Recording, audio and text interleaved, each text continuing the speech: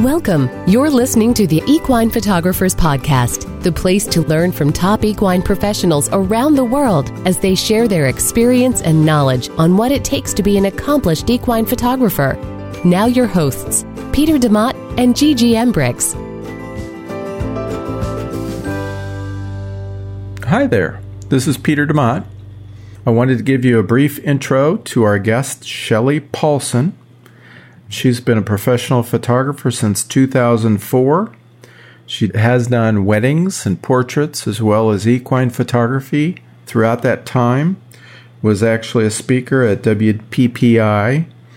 She has a fantastic new website and blog where she captures the attention of her clients in the Twin Cities area of Minnesota. I've always admired her work and been inspired by it. And I hope you will, too, be inspired by her story and our interview. We had a little fun trying to get connected on Skype, and so you'll hear the glee as we all start with the interview now. Hey, all three of us are here. Hallelujah. It's a party. It's a party. It's an online virtual party. Yeah, I like that. Great. How are you, Shelley? I am doing great this morning. I had an amazing session last night, and so I'm still kind of on a high from that. Well, that's always good. Well, you always have amazing sessions. Oh, last night was like up a notch. It was a senior girl and her two horses that were so well behaved. And she was really comfortable in front of the camera. And we shot at this barn, and they have this gorgeous eventing course. And it was just like I could do no wrong. And my last session Saturday was the horse was very herd bound and wanted to run away. And he was just uptight and wouldn't cuddle. And I don't know, it was just one of those times when you're just like, this is exactly how I want them to go. So yeah, it was really great. And that's good. So tell me how you got that customer. I did senior photos for a friend of hers. Oh. And so she saw her photos and wanted photos like hers. Great. They do eventing together. They both have horses. Okay. Mm-hmm. Yep. How are you getting most of your business? I would say Facebook and referrals. I got in with a nice group of girls that do eventing and jumping, and they see each other's photos, and that's a great way to kind of start a circle of referrals. And then, just being really active on Facebook and tagging those people who I do photographs for, that's where a lot of the business comes from. It's amazing to me how things have changed, that Facebook is the place to do your marketing today, Well, it is, and I think a lot of people are complaining about the fact that Facebook is making us pay for it, but back in the day, you actually had to pay for advertising. Yeah, imagine that. Imagine that. And so I, have started investing a little money in Facebook ads and boosting posts, and I'm not sure I'm seeing like a cause and effect kind of thing happen with that, but I'm definitely of the belief that Facebook has every right to ask us to pay for all this advertising that we're doing with them, and that should be part of your, running a business budget, marketing budget. So it's been a free ride for a while. Yeah, I agree. Where else can you go one spot, and with their ads, if you purchase their ads, you get to target your demographic in one spot. They make it pretty easy. So it is really a very helpful tool for us today, I think. Yeah, and it's nice to be able to say, like, I ran an ad for 16 and 17-year-old women in Minnesota who have horse interests, horseback riding and jumping. And, it's like there is no other place. I could run an ad here, I could run an ad there, but it wouldn't target that very specific customer that I'm looking to reach. So are you driving all over Montana for these sessions? Minnesota? Minnesota. That's what I meant. There's not many in Montana. She'd be like the lonely road. Minnesota? That would be I'm not hearing the Minnesota accent. Well, it's because I travel a lot, and I try and calm it down and not say, it's yeah. At this point, I'm staying more around the Twin Cities, Minneapolis, St. Paul area. Of course, people don't have horses in the city, and so I do a fair amount of driving around the outside edges. I did have an interesting thing. I threw an ad up on a very big horse-related Facebook group in Minnesota. A bunch of old clients started chiming in and singing my praises, which was awesome. I didn't ask them to do that. It was just really cool. And that got me a lot of interest, but much of the interest was from outside the Twin Cities. So then it was, okay, well, would you want to drive up here or do you want to pay travel charges? Because that can add up really quick. You know, Minnesota is a big state. And so like one person that inquired, they were 4 hours away, still in the state, but 4 hours away. And so I can't just go there for the same price that I can go an hour away. Yeah. Sure. Yeah. And so most of my work takes place around the Twin Cities, but I'm looking for ways to expand that a little bit, try and maybe group some sessions together and people can share the travel costs. Right. Yeah. I want to bring this back around. We kind of jumped right in right from the beginning. And what I want to do is, on your About page, you kind of give us a little history of how you got into photography and how you got into horses. And why don't you tell us about that? All right. Well, I'm pretty sure I came out of the womb with an affinity for horses. With an affinity, is that the word? Yeah, that's right. For horses. When I was really little, we had a babysitter that bought my sister and I a couple of Breyer horses. And I was hooked and started taking lessons when I was about 10. And, mostly kind of backyard horse riding. We did a little bit of the local shows. I did gaming when I was younger, and then moved into more of the kind of Western pleasure arena. And then the first thing I did when I had a real job with real money coming in was I bought a horse. And I still own that horse. It's the only horse I've ever owned. I leased before that. And her name is Maggie Sue, and she's 22. And wow. Yeah, I got her as a 2-year-old. Yeah, she's in great shape, and we love to trail ride, and I just love having a horse that I know so well and that nickers when she sees me and come out to the pasture to get her. And it's a great relationship, and that relationship, obviously, once I had a camera in my hands. And where did that camera come from, or how did that happen? I was doing graphic and web design. That's why your website looks so beautiful. Thank you. You're cheating there now. I am. I have this specialized set of skills to make running a business easy. The only skill I'm really missing is math, and so my husband takes care of all the accounting. Oh. But it's very helpful.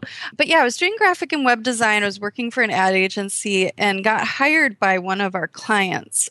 I wanted to move closer to Minneapolis. At the time, I was living outside Minneapolis a couple hours. And so I took the job with them. And it was a job as a communications director for a large construction company. They built roads and bridges and did the infrastructure for Universal Orlando and, just some different places like that. And part of my job was to travel around to all their projects around the United States and take pictures to put in a calendar that they sent out. And so I bought myself a cheap film camera and spent $200 on 2 lenses thinking that was, pretty awesome. And once I had a camera in my hands, suddenly I kind of wanted to photograph other things too.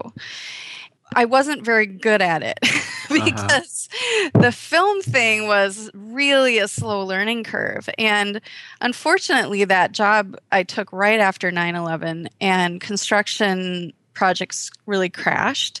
Right. And I lost the job. But they let me keep my entire home office set up, all the software, everything, that is probably $20,000 worth of startup, including this camera. But as I started then picking up my own clients and running my own business, I realized I really needed to be able to take good pictures. And in order to do that, I needed digital because I needed to be able to see what I was doing. I wanted that. I didn't want to wait for film scans. And so I picked up the very first digital Rebel and the kit lens and started taking pictures. Well, so what was that, about 15 years ago? That was 11 years ago. Okay. Yeah, surprisingly enough. Because the digital revolution kind of blew into the scene about then. Yeah. Yeah, it did. It was probably the only camera that was out before that interested me.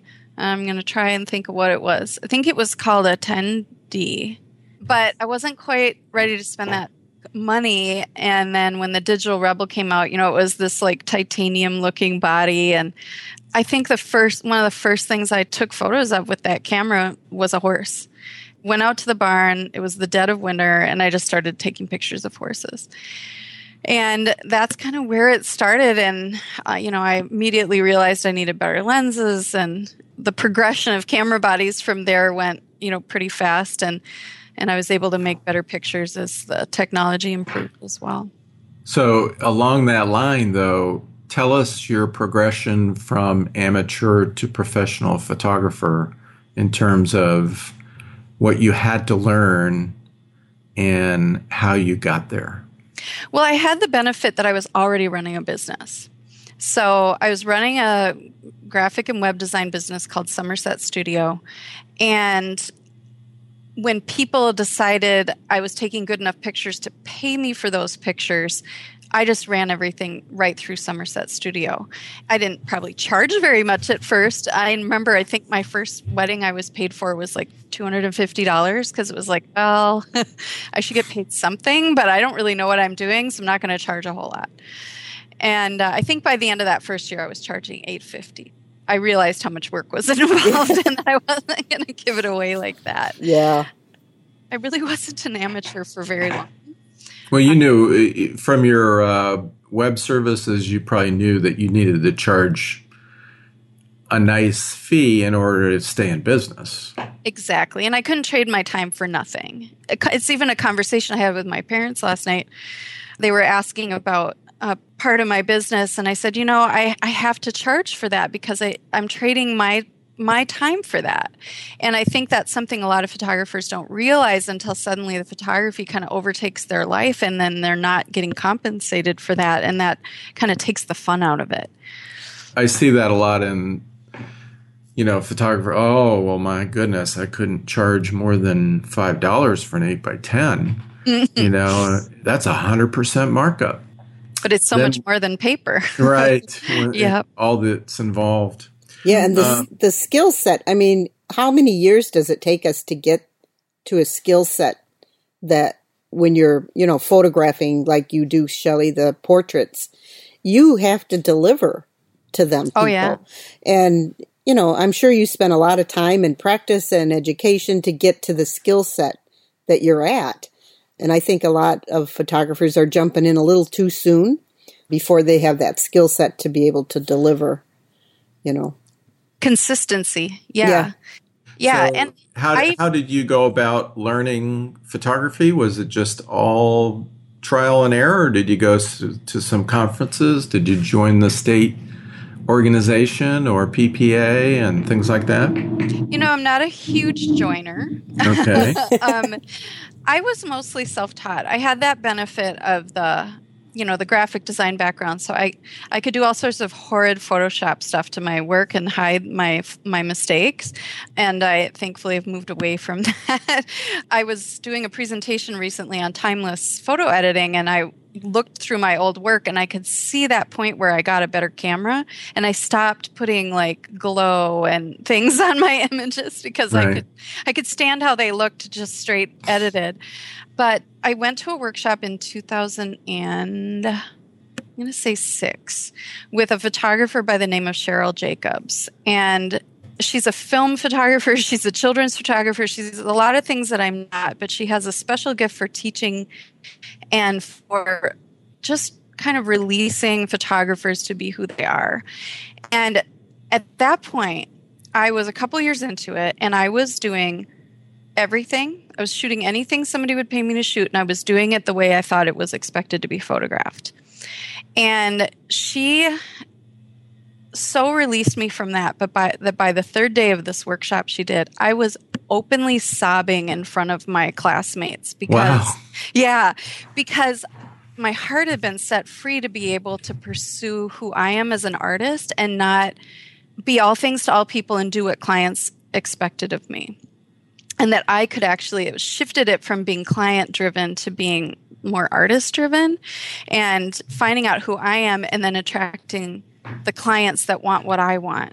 It was like life changing. And I still see her influence in my work and have had her do private critiques with me. And whenever I feel stuck, she's really good at kind of helping to redirect me. And in fact, we had individual portfolio reviews as a part of that workshop. And I just highly recommend critique and portfolio reviews, because you can't see your own blind spots. And you also can't necessarily always see where you're really starting to kind of sing and find your own voice in your work. And she pointed out an image, and it's one that I always have on my website. It used to be on my homepage, and it's a little girl holding a horse by the chin and giving it a kiss. I'm looking at that right now. Yes. And she said, "This is who you are. Go here." Oh. And that literally set me on the path that I'm still on today. You think she meant because it has emotion, connection, and that's what you really, to me, your work shows that, the connection between the horse and the owner, the closeness, and that image definitely does that for. It embodies that. And before that, I was thinking a lot more, standard portrait, looking at the camera. There wasn't a lot of this cuddle and kiss thing going on in those days. And Peter, you can attest to that. Right. I mean, this was real early when, most portraits were, fill flash and show backgrounds. And I mean, this was kind of the start of a new genre of photos that really show that bond and connection. And I don't think there was a whole lot of that at the time, because I wasn't seeing it. Right. And I'm not saying I started this revolution, but I think partially influenced that. Well, let's talk about that a little bit. How do you perceive, or how do you acquire the horse and rider connection? There's lots of people taking pictures of people kissing horses, but they don't feel that connection. Tell us about the process, because, there's backgrounds, there's, how the people touch the horse. Do you instruct them? Tell us what goes on. I think actually what makes the image feel like it does is that I don't do a lot of instruction. I am very light on posing. At the beginning of the session, I tell them, these are the things I'm going to want from you. Tell us what. So things like I like them to put their weight on one foot, because when you stand with your knees locked, weight on both feet, you look stiff. And then arms the same way. Basically, arms and legs need to have some bend in them, not both legs, because then that would be like a weird squat. But whenever possible, I like arms to be bent, and I like at least one knee to be bent. And it's that simple. Now, if somebody is a little rounder, I might have a few other instructions for them. Like for me, when I'm photographed, I want to be posed in a flattering way, because I'm not a size 2. And so in those cases, I say, well, I'm going to want you to keep your weight on your back foot and kind of keep your hip pushed away from me, because whatever's closest to the camera appears largest. So if that's your face, then you're going to, lose a few pounds in front of the camera, which I'm always grateful for. Mm-hmm. So I give those just kind of basic instructions, and then through the session, if I see a straight arm, if I see straight legs, I go, oh, bend that arm, bend that knee. But I'm not doing a lot of, I want you to, put this hand here and this hand here and look this way. And I think when you start to do that, then people become really self-conscious, and they can't get lost in the moment with the animal as much. So when they're lost in the moment, that's when you're snapping away, huh? Yeah, and I mean, I'm doing the asked for portraits too. I'm like, okay, look here and smile, and I may say, oh, put your reins in your left hand and pet your horse with your right hand. So I do give some instructions just so that not everything looks the same. Okay. Or I'll say, why don't you squat down here and see if the horse will lean down to you if they feel safe, if it's a calm horse. And so I do give direction, but I don't give a really heavy specific direction. And then I tell them at the beginning too, I'm like, if the horse turns into you, then whatever I just told you to do, look at the camera, whatever, forget it. I just want you to interact. The horse is inviting you into a moment. And so... very nice. Mm-hmm. I love that phraseology. Yeah. A lot of it is being very flexible and go with the flow. And I may be set up for like the most amazing look at me portrait and the horse turns in. I'm just going to be quiet at that moment and I'm going to capture what's happening naturally and not be like, wait a minute, I want you looking at the camera here. This is my thing I'm trying to accomplish. And so having a very flexible mindset and a very calm demeanor, which I do, is really helpful, because if the person's uptight and the horse is uptight and there's a lot of expectations, things blow up. Right. Yeah. So tell us a little bit more about the pre-consultation or phone conversations you're having with prospects in terms of what you're going to be selling them, and also at the session, as far as safety goes, what do you tell the client regarding safety before you start shooting? So as far as beforehand, I don't do a lot of consultation. If somebody wants to talk to me before booking, I totally understand that, and I'll do a phone conversation and answer their questions. I have a PDF that I send out to people who inquire that really lays out, this is the pricing, this is what you can expect after the session, a frequently asked questions. It just goes into a lot more detail than what I put on my website. And I don't put it on my website for everyone to download for obvious reasons of there's a lot of plagiarism on the internet these days, and I really am trying to protect my intellectual property. Mm-hmm. And so they have to be a legitimate inquirer. I will even stalk on Facebook or online and just make sure that they're somebody in my state and, and really do want a session with me. That's about it. Then when they're booked, they get a email that's, here's how to prepare your horse and here's what to wear and all of that kind of stuff. And it's not heavy-handed. It's not you have to wear these clothes or, have professional hair and makeup done or whatnot. It's just some suggestions to make the session go smoothly. Like make sure your horse has had a good meal beforehand and bring fly spray and make sure you've eaten, just basics of comfort. My main goal is that people are comfortable at a session. Right. Yeah, because if they're comfortable, they're going to look comfortable in the pictures. As far as safety, I think that is where being a horse girl comes into this. Mm-hmm. I worry about people who are not or don't have any horse experience doing horse sessions, because I am experienced with horses and I've seen bad things happen. Right. I've also seen a lot of bad things almost happen and known when to call, okay, let's take a break because the horse is about to blow up. When that starts to escalate, for one reason or another, maybe it's the bugs or the person's really nervous and the horse is picking up on that. Or like last night, I had my client was kneeled down in the grass and deer ran behind the horses. Oh, yeah. And that kind of stuff. I thought about it afterwards. I'm like, so was it smart for me to have her in a position like that? Thankfully, her horses didn't run her over, but something could have happened. So it made me think a little bit about that pose, especially when she had two horses in hand. And so safety is really important to me. And I think about it a lot. And even like if a parent is going to hold a horse, maybe I'm photographing a client and I want to do a few of her alone and have the mom hold the horse, I'm going to ask the mom, are you comfortable? Are you experienced enough with horses? I check on those things because I have had a few incidents in the past where horses have blown up and run off and, things happen. And it's upsetting.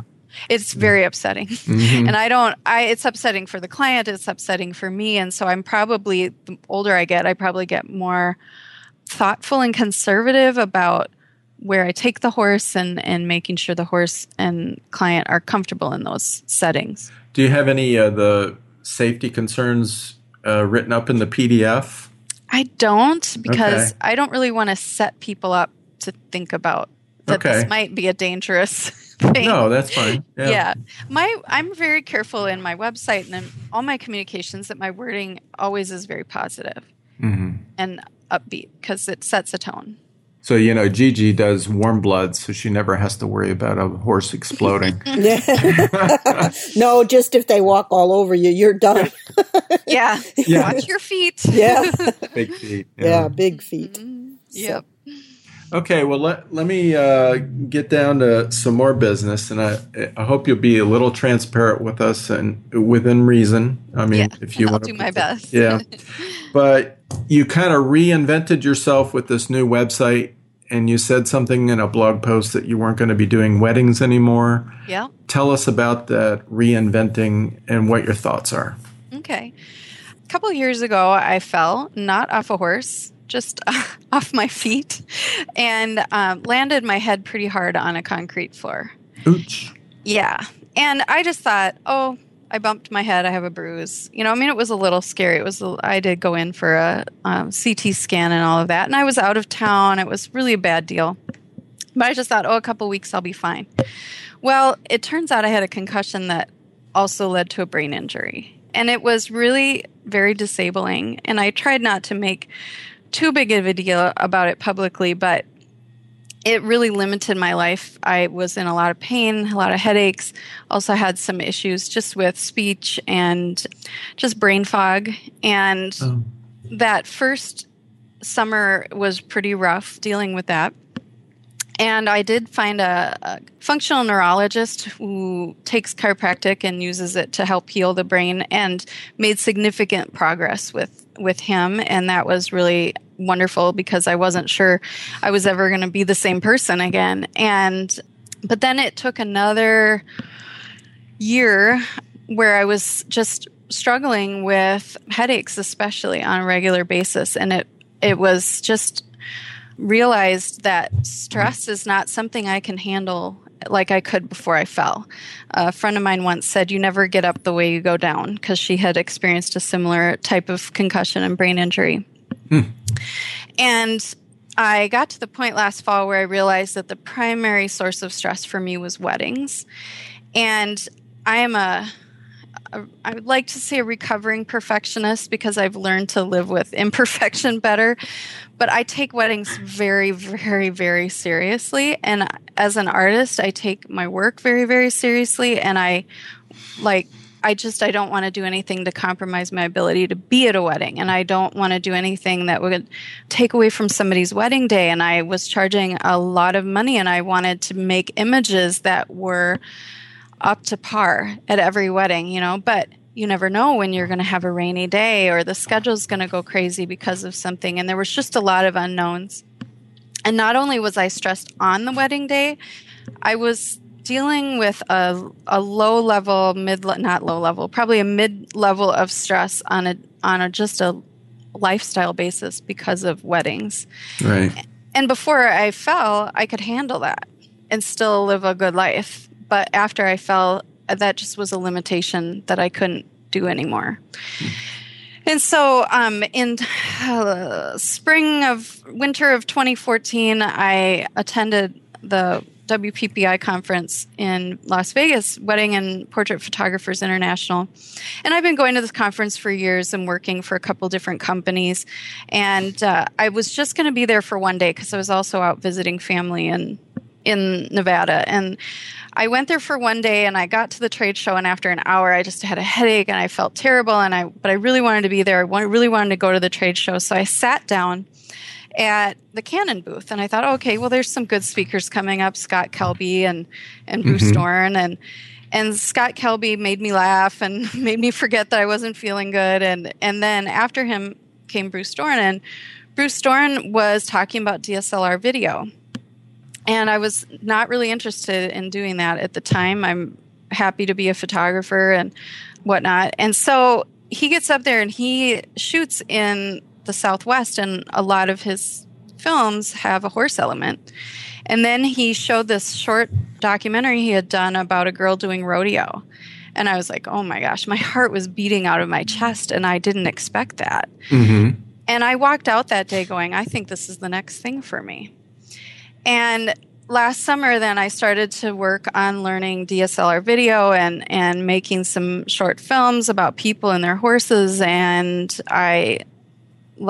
is it. Filmmaking is the next thing for me. I knew that what I was doing was trying to find something to replace the weddings. And by last fall, some things happened, and I just knew I really needed to close the wedding business.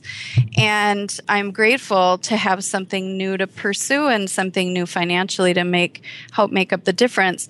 But also, without weddings, I have the capacity to take a lot more equestrian portrait sessions. And an unexpected thing came when I launched my new website, when I started even working on my new website, and I realized everything but the horses was being pulled off the website.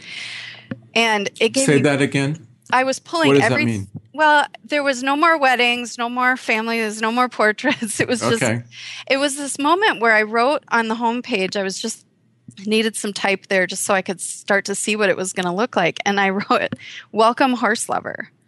It made me go, wait a minute, can I really do that? Can I really say "Welcome Horse Lover"? Like, is that too narrow and too specific? And I thought about it for a minute. I'm like, no, I can really say that.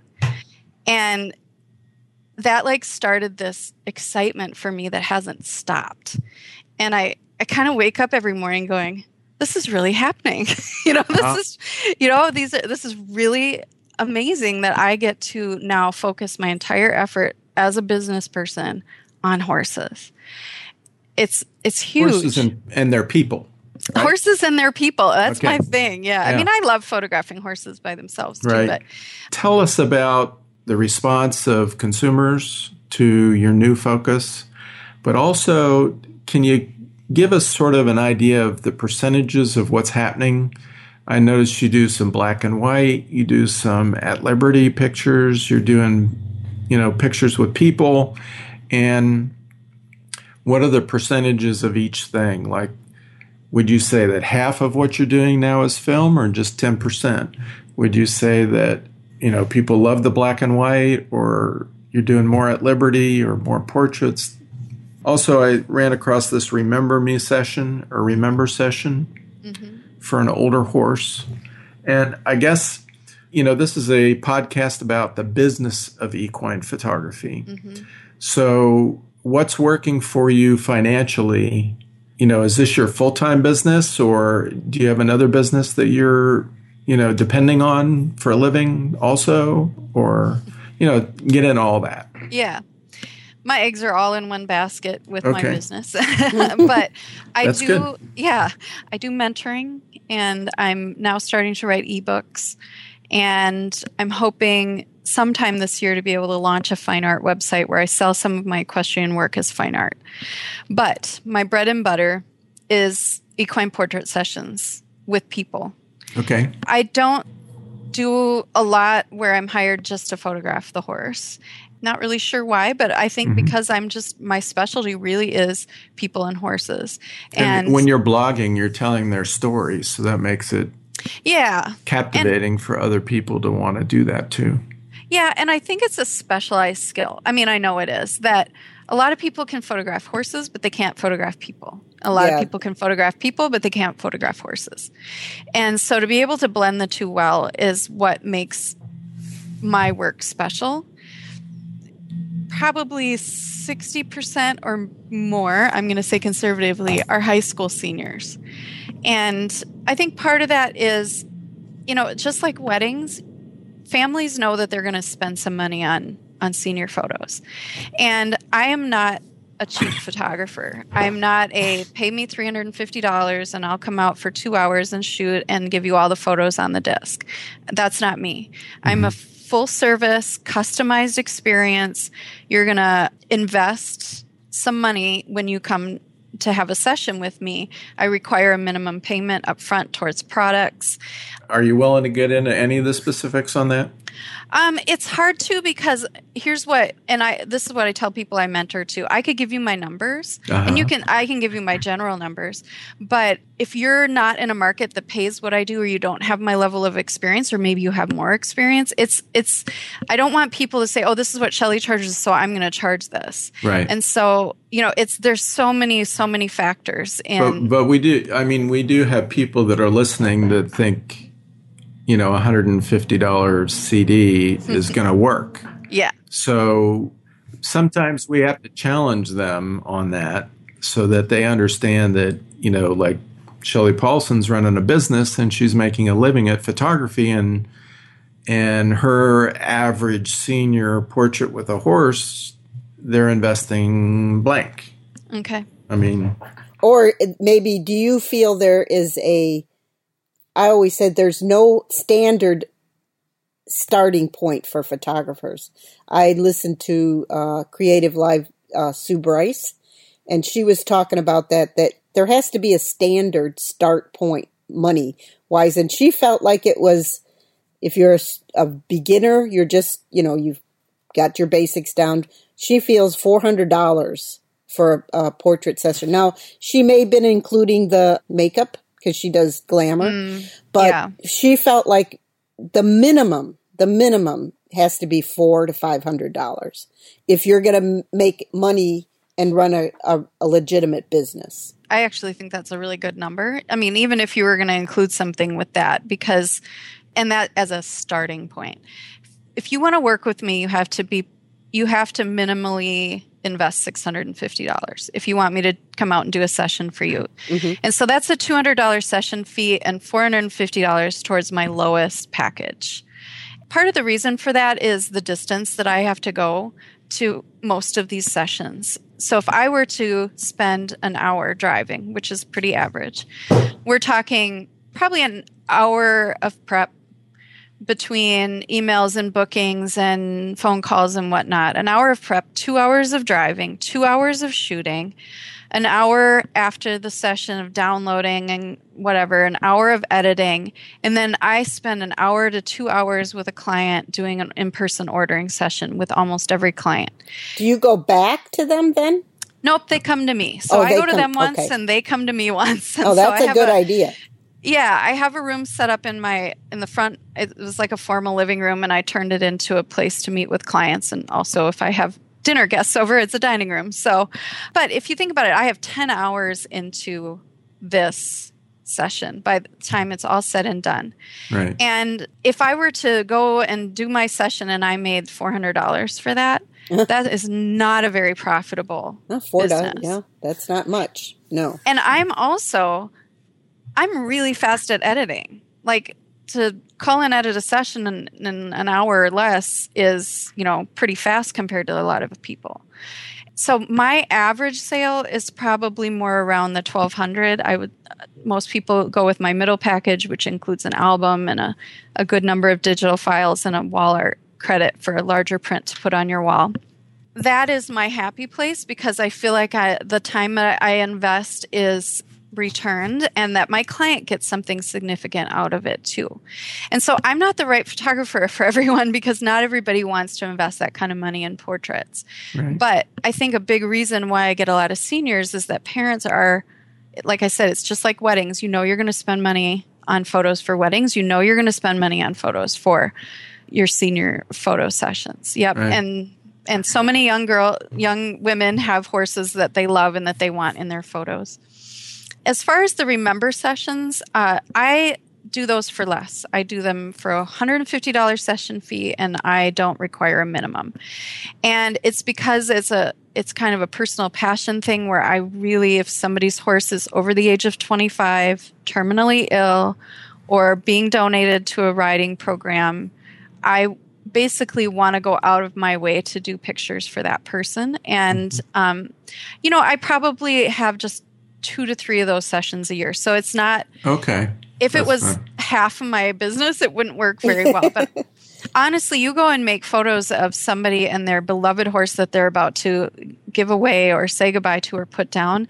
And some of my very best sales have come from those sessions. So it's not as though I'm making only $150. Sure. I'm just making the entry level to that a little bit softer for people. So when you do your selection session, you said those take about an hour, did you say? Yeah, an hour to 2 hours, probably 2 hours. Because okay, and are you using ProSelect or something similar? Yep, I am using ProSelect, and it's software that lets me... I have them send me like their general favorites before the session so that we're not going through 80 to 100 images that day. Okay. I send them a gallery preview using Zenfolio, and then I have them mark their favorites and send that to me. And that's all really easy to do through Zenfolio. Cool. And so by the time they come, I have their favorites marked as yeses in ProSelect. Mm-hmm. Then we kind of start off by what do you think you have a budget for today? Which collection were you thinking? And then we try and narrow down to that number of images in their gallery. And then if they have more images, we just add on to the package, or however it turns out. But the beauty of the in-person ordering is that I can help them make the decisions. They can touch and feel the products. If mom likes a photo that daughter doesn't like, I can throw that in for free if I feel like it, Yeah. And when it's done online, you don't get any of that personal input and assistance. And it's so the purchase is lower usually. The purchase is always lower, almost always lower. Sometimes I do have clients who are out of town or they're unable to meet with me, and we've done it before using screen sharing software.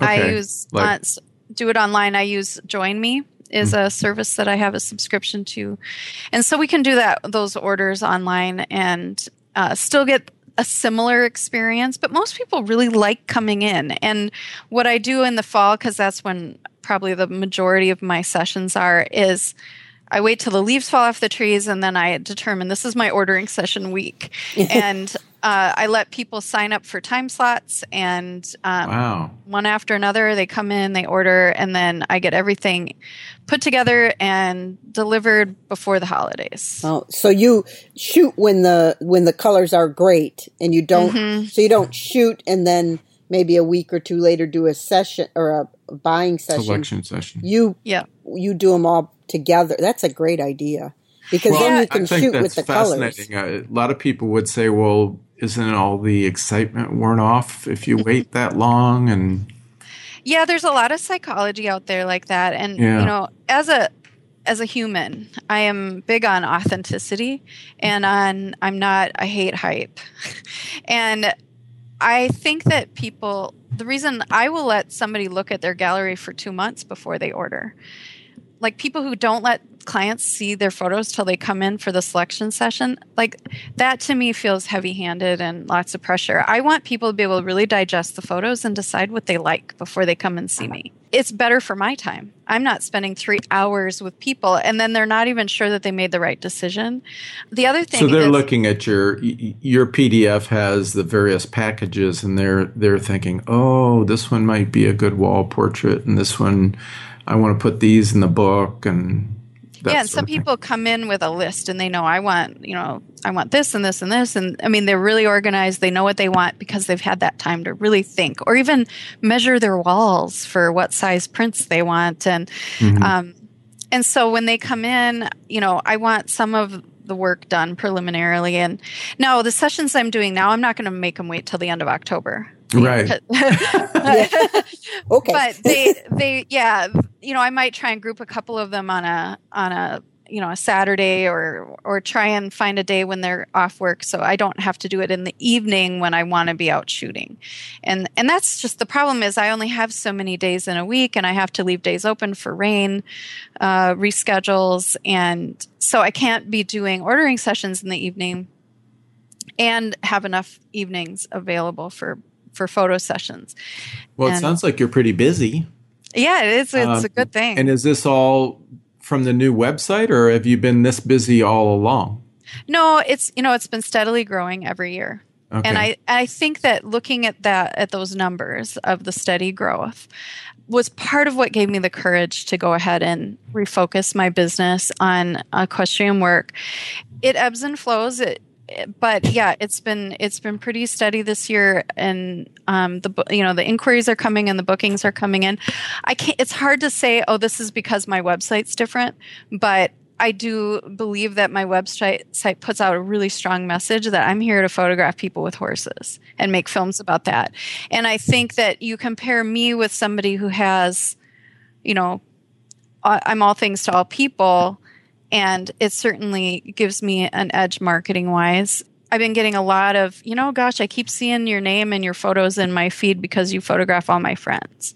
Right. I've been getting a couple of those inquiries lately too. And so it does I would say a lot of it comes from that Facebook presence. And then, Google. I'm the top result on Google. It helps to have a horse focused site when somebody, with the word equine on it a lot or equestrian word on it a lot, because then when people Google, that's what they see. Gigi, did you have anything else to ask before we kind of close things up? No, I could go on asking her 1,000 questions.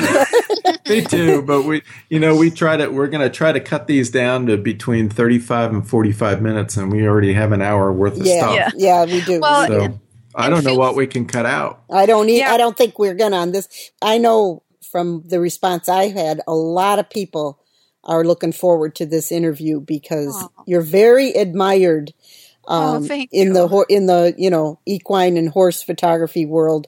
Your name comes up all the time, and I don't know how many people have told me this week, I wish I could meet her. I wish I could meet her. Oh, yeah, my gosh, you're gonna make me cry. Well, we always think that we're kind of an island out there, and what we're doing isn't being, people aren't not responding, but aren't affected or doesn't see what we do, but you're making an impact on the industry, I think, in a positive, very, very positive way.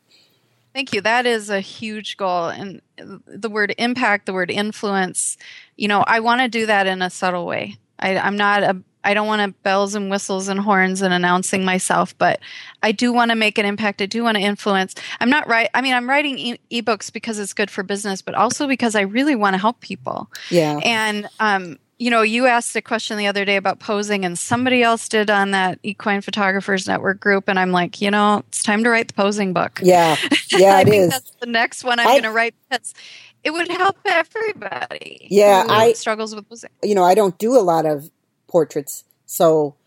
So when you do, you're like, what do I do? Right, yeah. Exactly, and that's what you got a few coming up, and I'm like, I need some help. So, well, I think it's fascinating. There are different philosophies of this, whether you be it a do it all for everyone type thing, or you niche it down. And Gigi went all with the Belgian warm bloods, and all of a sudden she's getting all this activity on her website, and you've refocused and eliminated weddings and some other forms of portraits and said, hey, I'm the horsey lady, and you're getting enough business to keep you hopping. Yeah. So, I think even this podcast is going to be about, do you really want to niche it down to just horses?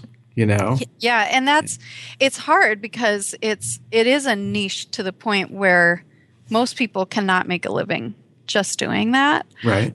But there's ways to diversify it. And, especially people who are doing this part-time certainly can.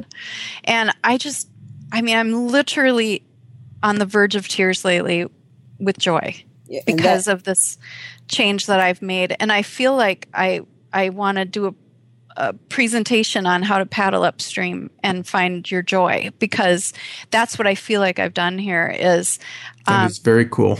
Yeah. It's, and here's the end of the concussion story. My headaches are gone. Oh, that's great.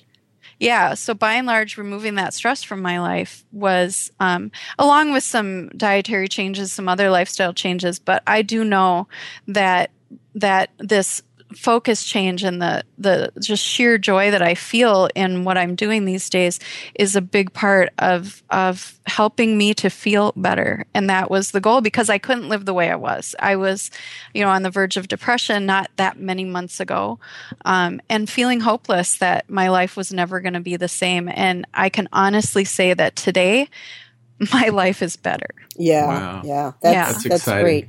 And if I had to go through all of that to get to here, I am grateful for the pain and the struggle. Yeah, well, that's a lesson well learned for everyone. I think it shows in your photos when you have, a real joy for what you do, and you're not doing it just for the money, or you're not just, snapping the pictures. That's why I scaled down too, because I know the horse, the subject I love, and if I can't do it that way, I think my photos look better with what I enjoy taking photos of. Yeah, Awesome. your photos look better when your heart is in it. Yep. When your heart is seen through the photo. Exactly. I think we've got just a really beautiful picture of what you're doing. So I appreciate your time. Yeah, this was fun. Yeah, it was very fun, and I learned a lot just from talking with you, and I think I'll be talking to you again sometime soon. So I would like that. thank you. Mm-hmm. All right, you're welcome. Bye-bye. Have a great day. Bye-bye. Bye. Wow, that was fantastic. Yeah, she's great. She's really great. Her website's great. What she's doing, her story's great. This was a great conversation with Shelley. Yeah, I thought it was amazing. Yeah, I think our listeners will really enjoy this interview, learn a lot, think a lot, and this was a great interview. I was glad I was able to be here for it. Right. So you as a listener, what's your takeaway on this podcast? What is it that you're going to do differently because you've heard this podcast? That's the question I think we're going to ask after each podcast. What's your takeaway on this? And we'd love you to visit our website and our Facebook page and leave comments about this podcast and any of the other podcasts that we publish. Thank you for your time. Thanks for joining us for the Equine Photographers Podcast. We hope that you were inspired to grow and improve as an equine photographer by listening today. Join us for the next episode to learn, grow, and be inspired as we interview some of today's outstanding equine image makers.